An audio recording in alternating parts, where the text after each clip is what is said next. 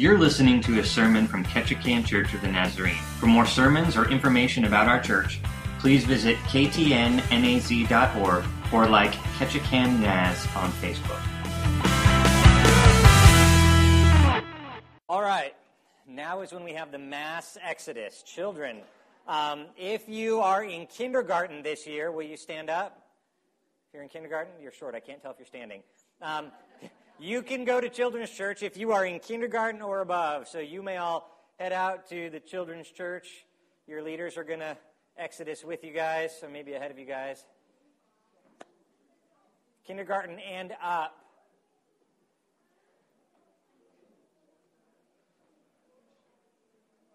The kids had been doing a mission study throughout the course of the summer, and now we're back to our kids' worship program for the fall. It's a great curriculum. They're going to be learning some excellent stuff. They basically do church for them downstairs, and it's fantastic. Everything that we do, everything that we do up here, they do down there, and it's absolutely wonderful. That thinned us out. That was amazing. All right, last week, we were not here. We were at the lake down in the rain, enduring the bugs. And for those of you that weren't with us because of the rain or the bugs or illness, all of those kinds of things, we're going to do a brief recap so that you can get caught up with us because we are in the Gospel of Matthew. And last week we were in the tail end of chapter 11. And this week we're going to be in chapter 12. So I'm just going to recap briefly for you the tail end of chapter 11 so that we can be on the same page for this morning. So chapter 11, wow, 27 through 30. That's a loud seaplane. Here we go. Here's the recap. All things have been handed over to me by my Father. No one knows the Son except the Father. No one knows the Father except the Son, and anyone to whom the Son chooses to reveal him. So come to me, says the Son, all who labor and who are heavy laden, and I will give you rest. Take my yoke upon you and learn from me, for I am gentle and lowly in heart, and you will find rest for your souls. For my yoke is easy and my burden is light. Now, we talked about this last week around the fire. I talked about these two things, that Christ came to give us rest from hard hearts, those which are encased by sin, the sin which we like more than we don't like, so we're going to keep our sin rather than repent of it. Those are the hard hearts. Or heavy hearts, those that are overcome by the trials of life. Finances and marriages and relationships and children and all of the things that go into life that weigh us down. And Jesus says, listen, I can give you rest from those things. I can alleviate the weight of your sin, and I can alleviate the weight of the burdens of the life that you have. But as he was talking about this, he was in and amongst a crowd of leaders, and it was kind of setting up for what was going to happen next. See, Jesus talked about rest, and then he continued to talk about rest in chapter 12, which is where we are today. And he made a statement that the Pharisees didn't know how to handle. He says this in chapter 12, all things are given unto me. It says that in chapter 11, All things are given over to me. And the Pharisees aren't quite sure what to do with a statement of that authority. So it's going to be a struggle for them. He says, all things are given over to me, which includes our sin, which includes the struggles of our life, but it also includes the law. The Pharisees are going to run headlong into something they weren't quite sure what to do.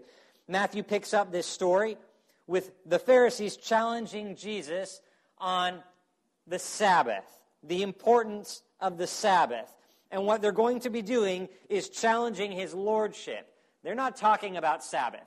They're talking about, are you really authoritative enough to do what you're doing? Are you really the Messiah? And they're just going to poke him in the chest and say, we don't think you are. We don't think that all things have been handed over to you. We don't think that you have that authority. See, the Pharisees are legalistic, and they're passionate about their laws and their religion. But Jesus is full of grace, And he's passionate about the kingdom of God and seeing people have life change and rest. But before we continue, before we dive into this challenge that the Pharisees give him, we need to understand the Sabbath like Jews would understand the Sabbath, because American Sabbath is not the same as Jewish Sabbath. And so in order to understand why the Pharisees were so angry, we need to kind of put our Pharisee hat on, become like a Jew in the days of Jesus, and understand some cultural significance here. First and foremost, Sabbath was the most important ritual day in Judaism. It was the most important ritual. It was a day of rest and spiritual enrichment. We might say the same today, right? The word Sabbath comes from the root words, which means to cease, to end, and literally to rest. Okay, so they were taking this very literally. It is the only ritual observance that was instituted by the Ten Commandments. The great Ten Commandments, the Decalogue, the law, okay? It's the only ritual observance that was instituted by that. It's the commandment number 4. You shall honor the Sabbath, keep it holy. It is considered to be the most important special day in Jewish culture, even above the day of Yom Kippur. Yom Kippur is the Day of Atonement, the day where your sins were forgiven, the day the goat died instead of you in Jewish history. Sabbath was more important than the forgiveness of sins in Jewish culture. To observe that day was more important than Yom Kippur. Now, in modern America, we take a 5-day work week on average, right? It's what our culture is used to. We've got Monday through Friday, and then we've got Saturday and Sunday. Schedules can be different, but generally speaking, that's kind of how things are run. It's a radical concept. We forget, then, what Sabbath was in ancient days. There was no weekend in the ancient days of Judaism. Weekly rest had no parallel in any ancient civilization. Leisure was for the wealthy and the wealthy only. The ruling classes got to enjoy leisure because other people were working for them. They had slaves and labor classes, and they never got rest because the ruling class needed them to continually serve, needed them to continually work. In fact, the Greeks thought the Jews were lazy for insisting on a holiday, getting 1 day out of 7 for rest. The Greeks thought the Jews were lazy. But God commanded, take that day and rest, 1 of 7. It's more holy than anything else. Now, as a side note, our modern weekend, Friday and Saturday, is the culmination of Sabbath. Down through time, Sabbath traditions. Jews celebrate Friday evening through Saturday evening, right? But Jesus came and then died and then rose, and he rose on a Sunday. And so early Christians celebrated their Sabbath on a Sunday. And so then you've got Saturday and Sunday. And you fast forward through time a little bit, and we've got people that have moved to the New World America, and you've got people who are Christian of tradition and people who are Jewish of tradition, and you've got a whole nation that's trying to figure out how we can work together in factories and farmlands and all these kinds of things. And they're like, we want Saturdays, we want Sundays. Let's just give you both. And so now we have our weekend, Saturday and Sunday, developed because of the two Sabbath conflict there. So we get both. So aren't we thankful to the Jewish tradition of Saturday Sabbath, the Christian tradition of Sunday Sabbath, and now we have our weekend. So there you go. So that's how we get this. Here's what we need to know about the Sabbath. It says in Exodus 20, remember the Sabbath to keep it holy. Some translations might say, remember the Sabbath to sanctify it. It's something that you're continually doing. You're continually remembering the Sabbath. This does two things, because remember isn't like you get a pop-up reminder on your calendar, okay? Remember is more than just not forgetting. It's remembering the significance of the day. It could read, remember the significance of Sabbath to keep it holy. And it was significant for two reasons, creation and freedom. These are the two reasons they were commanded to remember. Creation, first of all. In the fourth commandment, God created the heavens and the earth. It says that in the creation epic. And it says God created all of the days, and then on the seventh day, he rested. So in the fourth commandment, it says God created and then rested on the seventh day. And that seventh day was holy.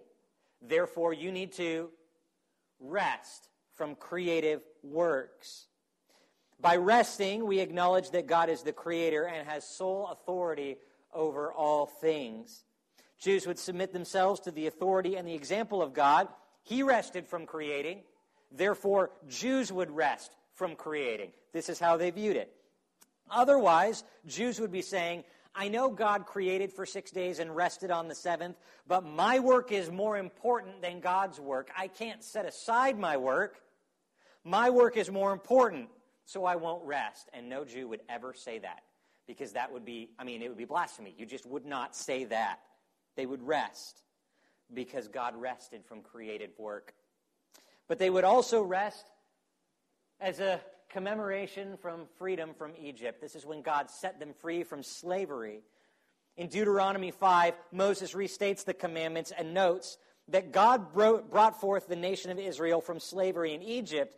Therefore, they should keep the Sabbath day of rest as a day that they remember. They did not get rest at one point. They were slaves to another nation, and there was no rest for them while they were in Egypt. But God rescued his children from slavery. And so resting on the Sabbath reminded the Jews that they were free in God. They had freedom from slavery, and they were no longer oppressed. So they did it because they needed to remember that God created and then rested. So there should be a time of rest from work. Also, because they were freed from their slavery, and Jews were also freed from their slavery, not just from Egypt, but down through time, from the slavery of obligations that comes up through the week. Anybody have their schedule run them before? Okay, we need a break from that. So this was a break from the weekday concerns, the schedules, the commitments, the obligations, the things that weren't work-related, but the pressures, the things that enslave us throughout the week. It's a day to turn the cell phones off and the television off and just kind of unplug, okay? That's what they were saying. Get free from slavery. But Jews were also commanded to observe the Sabbath, to keep it holy. Observe the Sabbath. To observe meant to rest and not work. See, we would, in America, our word work means something different. We think of work like the thing that we go to, the job that we go to. Jews used the term differently. The Torah, the law, would say work was melakah. That would be the word for it. And it was creative work. Anything that would exercise, control, or dominion over your life, your area, your sphere of influence. And the Torah prohibited melakah, this type of creative work, because God did the creative work, right? And then he rested from it. Therefore, no Jew should do creative work. This word is the word that was used when God created the heavens and the earth. It is only used in that context and in the context of Sabbath in Scripture. So it's a word that carries a significance. And Jews developed a list of 39 forbidden acts of melakah, things you cannot do on the Sabbath. And they are, listen to these, I'm going to quiz you later. I don't have them on the thing, so just listen. Sowing, plowing, reaping, binding sheaves, threshing, winnowing, selecting, grinding, sifting, kneading, baking, shearing wool, beating wool, dyeing wool, spinning wool, weaving, making 2 loops, weaving 2 threads, separating 2 threads, tying, untying, sewing 2 stitches, tearing, trapping, slaughtering, curing hides, flaying hides, salting meat, scraping hides, cutting hides, writing 2 letters, erasing 2 letters, building, tearing down a building, kindling a fire, extinguishing a fire, hitting with a hammer, taking an object from a private domain to a public place, or transporting an object in a public area. You may not do any of those things on the Sabbath. I'm out of breath. All of those things were prohibited by the law. as well as any other task that operated with the same purpose of exercising creation, control, or dominion over your area. Get this. Can't tie your shoelaces on the Sabbath. Right? You can't make food on the Sabbath. You can't, Jews today, operate a car on the Sabbath for two reasons. One, well, at least it used to be when there was a combustion engine kind of thing going on, and they had different kinds of, it would technically be considered starting a fire and extinguishing a fire. They weren't allowed to drive. But also, if you were going to be driving, you are then transporting things from a private domain to a public place, and you are not allowed to do that either.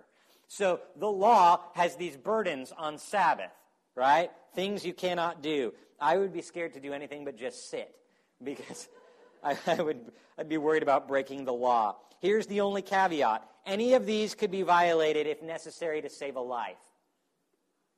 So if there was a life in danger, you could break the law, save the life, but then you'd have to go and repent for that because you still broke the law.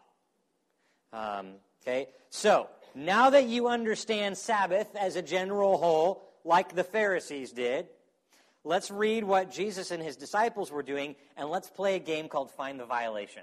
Okay? This will be fun. I'm going to read a little bit of Scripture, and when you hear a violation of Sabbath law, would you just shout out or raise your hand or make some sort of noise so that I know to stop? Okay? Here's what we go. We're at Matthew chapter 12. At that time, Jesus went through the grain fields on Sabbath. His disciples were hungry, and they began to pluck heads of grain to eat. What's the violation? No plucking, no walking? Right. Yeah. Okay, so this is good. Okay, there are actually 4 violations in that verse. This is interesting. So, at that time, Jesus went through the grain fields on the Sabbath. His disciples were hungry, and they began to pluck heads of grain and eat. It is against the law of Sabbath to reap, to winnow, to thresh, and to prepare a meal. And all of that is pick, rub it in your hands to, get the husks off. And that's against the law on Sabbath. Okay, so here we have lawbreakers. Horrible lawbreakers. Okay. When the Pharisees... Oh, wait, do I have anything else here? Okay. But when the Pharisees saw this, they said to Jesus, "Look, your disciples are doing what's not right on the Sabbath." Can you just picture this? This is what That's what I picture. I picture that from the Pharisees. I picture them, their pointed finger right at the disciples, and they get right up at Jesus and they say, "Look, your disciples are doing what's not right on the Sabbath."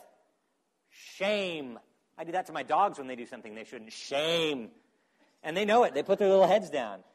So this is the Pharisees shaming the disciples. They objected, as if to say, "We caught you breaking the law." And Jesus, "You're a bad rabbi. You're a sinner on the Sabbath, the most holy day of observance, and you're not even reining your disciples in. In fact, he was probably eating too. You're breaking the most important day of observance." Because in first century Judaism, rest meant above all else observing the Sabbath, ceasing from all work on the 7th day of the week. And it was one of the most distinctive badges of Jewish life, along with circumcision and dietary laws. You just don't mess with these things. This is who you are and how you live. And if you're a rabbi, you're supposed to lead people to follow the law. And Jesus, in their estimation, was not. So they thought they had found a way to discredit Jesus. Remember, there was a turning point a few chapters back where Jesus realized, if I continue on this path and I ask my disciples to go with me, it's going to start getting difficult. People are not going to like the things I'm going to be saying about the kingdom, but the kingdom of God is too great for me not to say them. It will eventually end up in his arrest, betrayal, and death. He said, I've got to do it. But here we start to see some of that persecution firsthand. Verse 3. Jesus said to them, "Have you not read what David did when he was hungry? and those who were with him, he entered the house of God. He ate the bread of the presence, which was not lawful for him to eat, or lawful for those who were with him to eat. It was only good for the priests. Or have you not read in the law about how on the Sabbath the priests in the temple profaned the Sabbath, yet they're guiltless? I love Jesus. See, here they think they got him. They're like, ha ha, you broke the law on Sabbath. And Jesus is like, but haven't you read in the law where, here's two examples, where this has happened before, and it was permissible. And let me school you, Pharisees, is kind of what Jesus is doing. Because if you are so into the law, well, didn't you read this part? Haven't you seen this part? Jesus does not reply by arguing that the Pharisees have gone beyond the law, because the Pharisees are right. The law does say those things. But what he does do is cite Scripture to justify his actions. In 1 Samuel 21, David was held blameless when he ate the bread that was reserved for priests only because his life was in danger. He was starving. If you go and you read that story, you'll find out why. Great story, 1 Samuel 21. Okay. Now, but anyway, he and his friends were starving, and that was the food that was at hand. And so he basically, it would be like communion is all set up, and you walk into church, and you're like, I'm starving. Nom. Make a sandwich and eat all of that. It was considered that disrespectful. And David walked in and did that and was considered blameless because his life was in danger. Remember, you can break the law if to save a life. He also demonstrates that the priests who work in the temple actually break the law every Sabbath because they are offering sacrifices, which includes things like sacrificing, cutting an animal open. All the things that I listed before, they break like half those things. So they break the law on the Sabbath, and they're the priests. They're the ones that are supposed to be, holy and not sinning, but there they are, breaking the law. But God says they're guiltless because they're doing the work of the Lord for the good of others, which is the atoning of sins. And so then Jesus continues the line of logic here. He says, listen, there's precedent for what has been done here today, eating grain in the field. But I want to go one step further. I want to challenge your understanding of the law. I tell you, he says in verse 6, something greater than the temple is here. And if you had known what this means, I desire mercy, not sacrifice, then you would not have condemned the guiltless. For the Son of Man is Lord of the Sabbath. Now, the Pharisees are just like mind blown, because earlier he was saying everything's been given unto me, and now he's saying he's the Lord of the Sabbath. Like he gets to say what happens on Sabbath. So if he wants to tie his shoes on Sabbath, he can. And if he wants to pick grain with his disciples, he could. And if he wants to thresh some wheat, he can. No, what is he saying? The Pharisees it does not compute. The law has prescribed ways of doing things always. And Jesus busts in and is like, I'm the Lord of the Sabbath, and this is okay now. It's okay to do this. We're not dying. We're just enjoying a meal.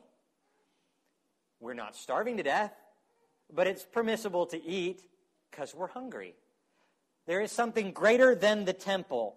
And Jesus is saying, listen, you are missing out by adhering so strictly to the law when the Lord of the Sabbath is giving you grace to enjoy. Jesus' sovereign authority will determine how the Sabbath is fulfilled in the kingdom age. Right? So, his sovereign will is not arbitrary. It's based on God's priorities of putting compassion above ritual, which the law inverts because the law would say, let's do ritual over compassion. Let's keep the law before we help someone else out. If your life is not implicitly in danger, we will not help you because the law does not permit us to do those kinds of things. And Jesus says, listen, in the kingdom, things are a little bit different on Sabbath. Kingdom rest is a little bit different with me. It's okay to eat if you're not starving to death. I would rather enjoy a graceful, peaceful meal with you than yell at each other over laws. His words suggest very clearly that the fourth commandment is fulfilled right there in that moment with Jesus. That the Sabbath laws need to no longer be observed literally. Jesus says, listen, you've got the fourth commandment, observe and remember the Sabbath and keep it holy. I am Lord of the Sabbath, and that is fulfilled in your hearing, as he might have said elsewhere in Scripture. And so now things can be a little bit different. I want to give you rest from the burden of the law. Jesus, as Lord of the Sabbath, is Lord of rest. He came to set us free from the burdens of the law. And the Pharisees were missing the point because the law created work and slavery, and they were tied to it. And it created this burden that day in and day out they had to keep the law. And if they didn't keep the law, then they had to go atone for the mistakes that they had made. And Jesus says, I'm Lord of Sabbath. I'm Lord of rest. I want to give you rest from this system that you've created. And coming to Jesus provides rest for the whole of the life and the whole of the law. And the people who held the law very, very close to them didn't know how to let go of it. And it enraged the Pharisees to the core. But Jesus, to fulfill the prophecy in Isaiah, which he talks about in 15 through 21 in this chapter, he's not going to pick a fight. So he kept his mouth shut, and he says, okay, I've said my piece. I'm just going to walk on. I'm going to let them steam and stand here in the grain fields. And so he went on from there, okay? He went on from there, and he entered the synagogue, and there was a man with a withered hand, and they asked him, the Pharisees are stalkers. I mean, they got mad at him in the grain field, and so he left, and they followed him to the synagogue, and they asked him, is it lawful to heal on the Sabbath? So that they might accuse him. This was a setup. This was like hey, we know good old Hank. He's got the withered hand. He's always at synagogue. He's always there on Sabbath. We'll follow Jesus. When Jesus goes to synagogue, we'll bring forward Hank, the man with the withered hand, and we're going to say, hey, is it lawful to heal this man on Sabbath? And we'll get him. We'll get him publicly in the synagogue, and it'll be great. Pharisees have got some problems. So they entered the synagogue on Sabbath. The Pharisees see this opportunity to prove to everyone at worship that Jesus is a bad rabbi who doesn't follow the law and shouldn't be followed himself. And so they ask a trapping question. Is it lawful to heal on the Sabbath? And they wait for him to say yes or no because they want to publicly accuse him in the church on Sabbath of breaking the holy Sabbath law. The only correct answer to them was no. It is not lawful to heal on the Sabbath. You must wait until Sabbath has ended to heal this man, even if you can, is kind of what they would be saying. So Jesus responds. I love Jesus. He says this. Which one of you who has a sheep and it falls into a pit on the Sabbath will not take hold of it and lift it out? How much more value is man than sheep? It is lawful to do good on the Sabbath. And then he said to the man, stretch out your hand. And the man stretched it out, and it was restored, healthy like the other. And the Pharisees went out from there and conspired against him on how to destroy him. And so it begins. Now, again, we need to note, Jesus is confronted, so he responds with what? Scripture. He responds with Scripture. The law permits that livestock. This is the funniest picture I've ever seen of a sheep stuck in a hole. The law permits that livestock and working animals can be rescued if they've fallen into a pit or into mud on the side of the road, lest they die, because it's important that you have your livestock because they're your working animals, and that's how you gain your living. So the law says that's very important. You can help your sheep out. You can help your oxen out because you need them the rest of the days of the week. But Jesus says, Jesus is the Lord of the Sabbath, the Lord of rest. He says, man is more valuable than sheep. Man is more valuable than oxen. In the hierarchy of the creation, animals were good. Man was very good. The law had inverted something, and Jesus was saying, Lord of the Sabbath can put the priorities in the right order. It is important that this man's hand be healed on Sabbath. In public view of everyone at worship, Jesus healed the man. The man's life was not in danger. The man could have gone another day with a withered hand. But Jesus says, listen, I am coming to bring rest. And this man needs rest. He needs rest from a withered hand, a physical ailment. I can do it now. I don't have to wait. Why would I wait? That's just mean. So the Pharisees left angry. And the public conspiring, which would lead to his betrayal and death, began. See, the Pharisees valued law so much that they were willing and eager to see someone suffer for another day just so they could keep the law. They were willing and eager to take Jesus, Lord of the Sabbath, and see him killed so that they could keep their law. They're all about their comfort zone. They're all about their laws. They're all about the way they want to live, and not the way Jesus is offering them, a great new kingdom, which is free from the burdens of the law. Now here's a question. We're not Jewish. So what's the point? I asked myself this very question as I was studying this passage. I said, I'm not Jewish, God, so how does this get preached in a Christian context? And as I talked this over with God, I realized this has nothing to do with Sabbath observance.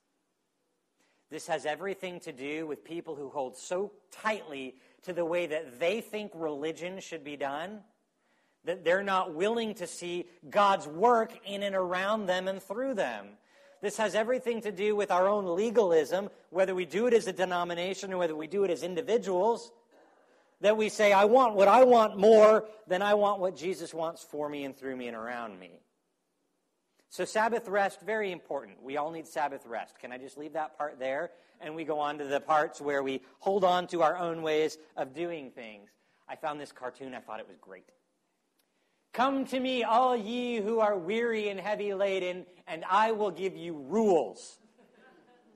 That's not what Jesus said. Jesus did not come to bring rules. Jesus did not come to bring religion.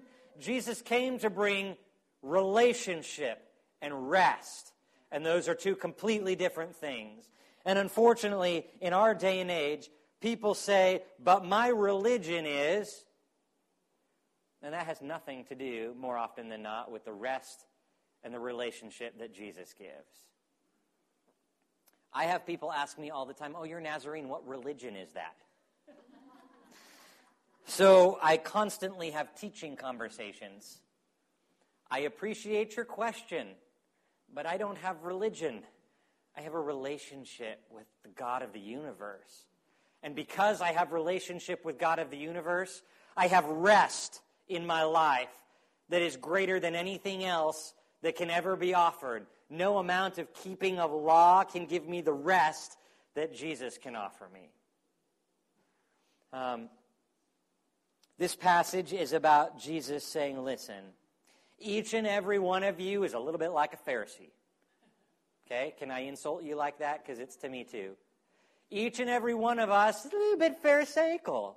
Each and every one of us has a way in which we think religion should be done. I'll make broad strokes here. You fit yourself in where you are comfortable or uncomfortable. Church should always have hymns. Church should never have hymns. Church people should always dress in dresses down to the ankles and ties. Church should not be like that. We should dress comfortable. Okay? There's some ways of religious Pharisaical thinking. It has to be this way or you're not doing it right. You must speak in tongues or else you're not saved. We don't speak in tongues at all. We don't think it's biblical. Here's the divide again. Religion says one thing. Relationship is going to say another. Then there's personal legalism. Okay? Personal legalism is not what the church would impose on you theologically, but it's what you impose upon yourself. People might say, I don't ever go to movies. I don't watch TV ever. I never listen to anything but Christian radio. I stay away from all of the places where dirty, nasty sinners might be. Because I can't be a Christian and keep my religion if I'm near those kinds of things. That sounds like legalism, because that's not all scriptural. That's self-imposed rule. You can go too far, right? I will always hang out with sinners. I will never hang out with Christian people because I'm so Christian. Me and Jesus are so tight that I don't need to go to church. I can just go hang out with sinners all day long and not feel the influence of it. That's not exactly right either. The balance is found in relationship with Jesus. In relationship with him, we go, well, yeah, there's a call to be holy, and there's a call to abstain from sin, but there's also a call to go and be in the world and not of the world. Some people take personal legalism in a really good sense, and let me put it this way. Some people choose not to drink. They say, for myself and my life, I choose not to drink because of a history in my family or because I just believe Scripture would lead me that way. And that's great. You have that conviction. To take that conviction and to tell other people around you, if you don't follow this, you're not a good Christian, that's legalism in the bad sense. That's imposing your own law upon someone else. It could go the same way for a church I interviewed at.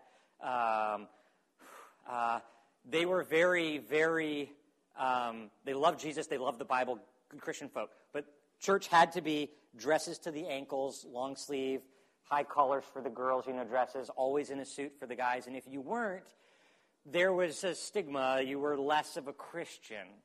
That's legalism in the bad sense. That's Pharisaicalism. That's missing the point of the rest and the relationship that Jesus offers you. Jesus is calling us to something greater than rules. He's calling us to relationship. We all have a little something that we would say, oh man, when I see this at church, it just gets me the wrong way because that's not how it should be. And if we're honest, we all have that. Even I do. I mean, we all have something. But we need to go, listen, those things are just preferences, personal or cultural. But when it comes down to it, the only thing that matters is that we all love Jesus, that we all glorify his name, that we all confess our sin, repent of it, and give glory to God for the forgiveness that we've received. That's the rest. Then, do we fight over carpet of color? No. Do we fight over worship styles? No. Do we fight over dress styles? No. It doesn't matter because we have rest. We know that it's not in rule that we find our rightness with God, but it's in relationship with Jesus. That's where we would differ from the Pharisees, and that's where God wants to lead them. He wants to say, listen, life can be so much better if you're just willing to break a few rules. Life could be so much better if you would just let me give you rest. I'm Lord of the Sabbath. It doesn't just have to be one day. It can be all the days of the week. I completely went off my notes, and I have no idea what these are anymore. So here's this. At the beach, the lake last week, we did this great little thing that we can't do in a sanctuary. Because if I light a fire in the sanctuary, one, I'm probably breaking Sabbath rules, okay? Two, it will set off the fire alarm, and I've done it before and learned my lesson, so I won't do it again. But what we did was we took pieces of paper, and we wrote on them the things that make our hearts hard, our sins, the things that we've let go unconfessed, that put that callous over us. We wrote down things that make our hearts heavy, illness, relationship struggles, financial struggles, those kinds of things. And we put them on paper, and we tossed them in the fire. And we said, God's going to give us rest from these things. He says, come, all you who are weary and heavy laden, and I'll give you rest from those things. And we offered them to God, and we said, no more. We don't want a part in the sin, and we just can't handle these things on our own. And today, we can add one more. While we're not going to burn it up on a fire, it can go on the prayer wall. It can go in your Bible, circle and highlight it so you remember those things that make your heart legal. What are those things that you say, this is the law by which I live my religion, that don't quite line up with the way Jesus would say, rest, relax, enjoy relationship. It doesn't mean you get to go out and have a free-for-all in sin, okay? It just means that you understand that you're not bound by laws. You're bound by grace and love, and there's a really big difference. And so this morning as we worship, if you've got a hard heart, a heavy heart or a legal heart. Those are things you can take before the Lord of the Sabbath this morning and say, I don't even know if I can pry my own fingers off of it, God. But you say you're Lord of the Sabbath, so would you do something? Would you take my withered hand and heal it? Would you take my withered heart and heal it? Would you fill me anew again so that I can have rest, not just on the Sabbath Sunday time when I'm at church, but all day, every day for the rest of my life? Because he is Lord of the Sabbath. He can grant that to us. Go ahead and pray. And there are prayer cards in the pockets in front of you if you want to take them, or they're on the back wall as well. At any point in time during worship, you are always free to come forward, to go back to the prayer wall, to stay in your seat, and pray and worship as the Lord leads you. Father, this morning, we believe that, Father. We believe all of that. It's all scriptural. These are the things that we hold to, not rules, but the truth in you, that you love us, that you died for us, that you're calling us to something greater than our own hopes for our lives. Free us from our rules, Father, and bring us into relationship with you. We give you all the praise and all the glory for that. Here is the benediction. Christ came to bring life and life abundantly. Now that means in relationship with him. Go and enjoy Jesus this week in all of his fullness. Amen? Amen. Amen.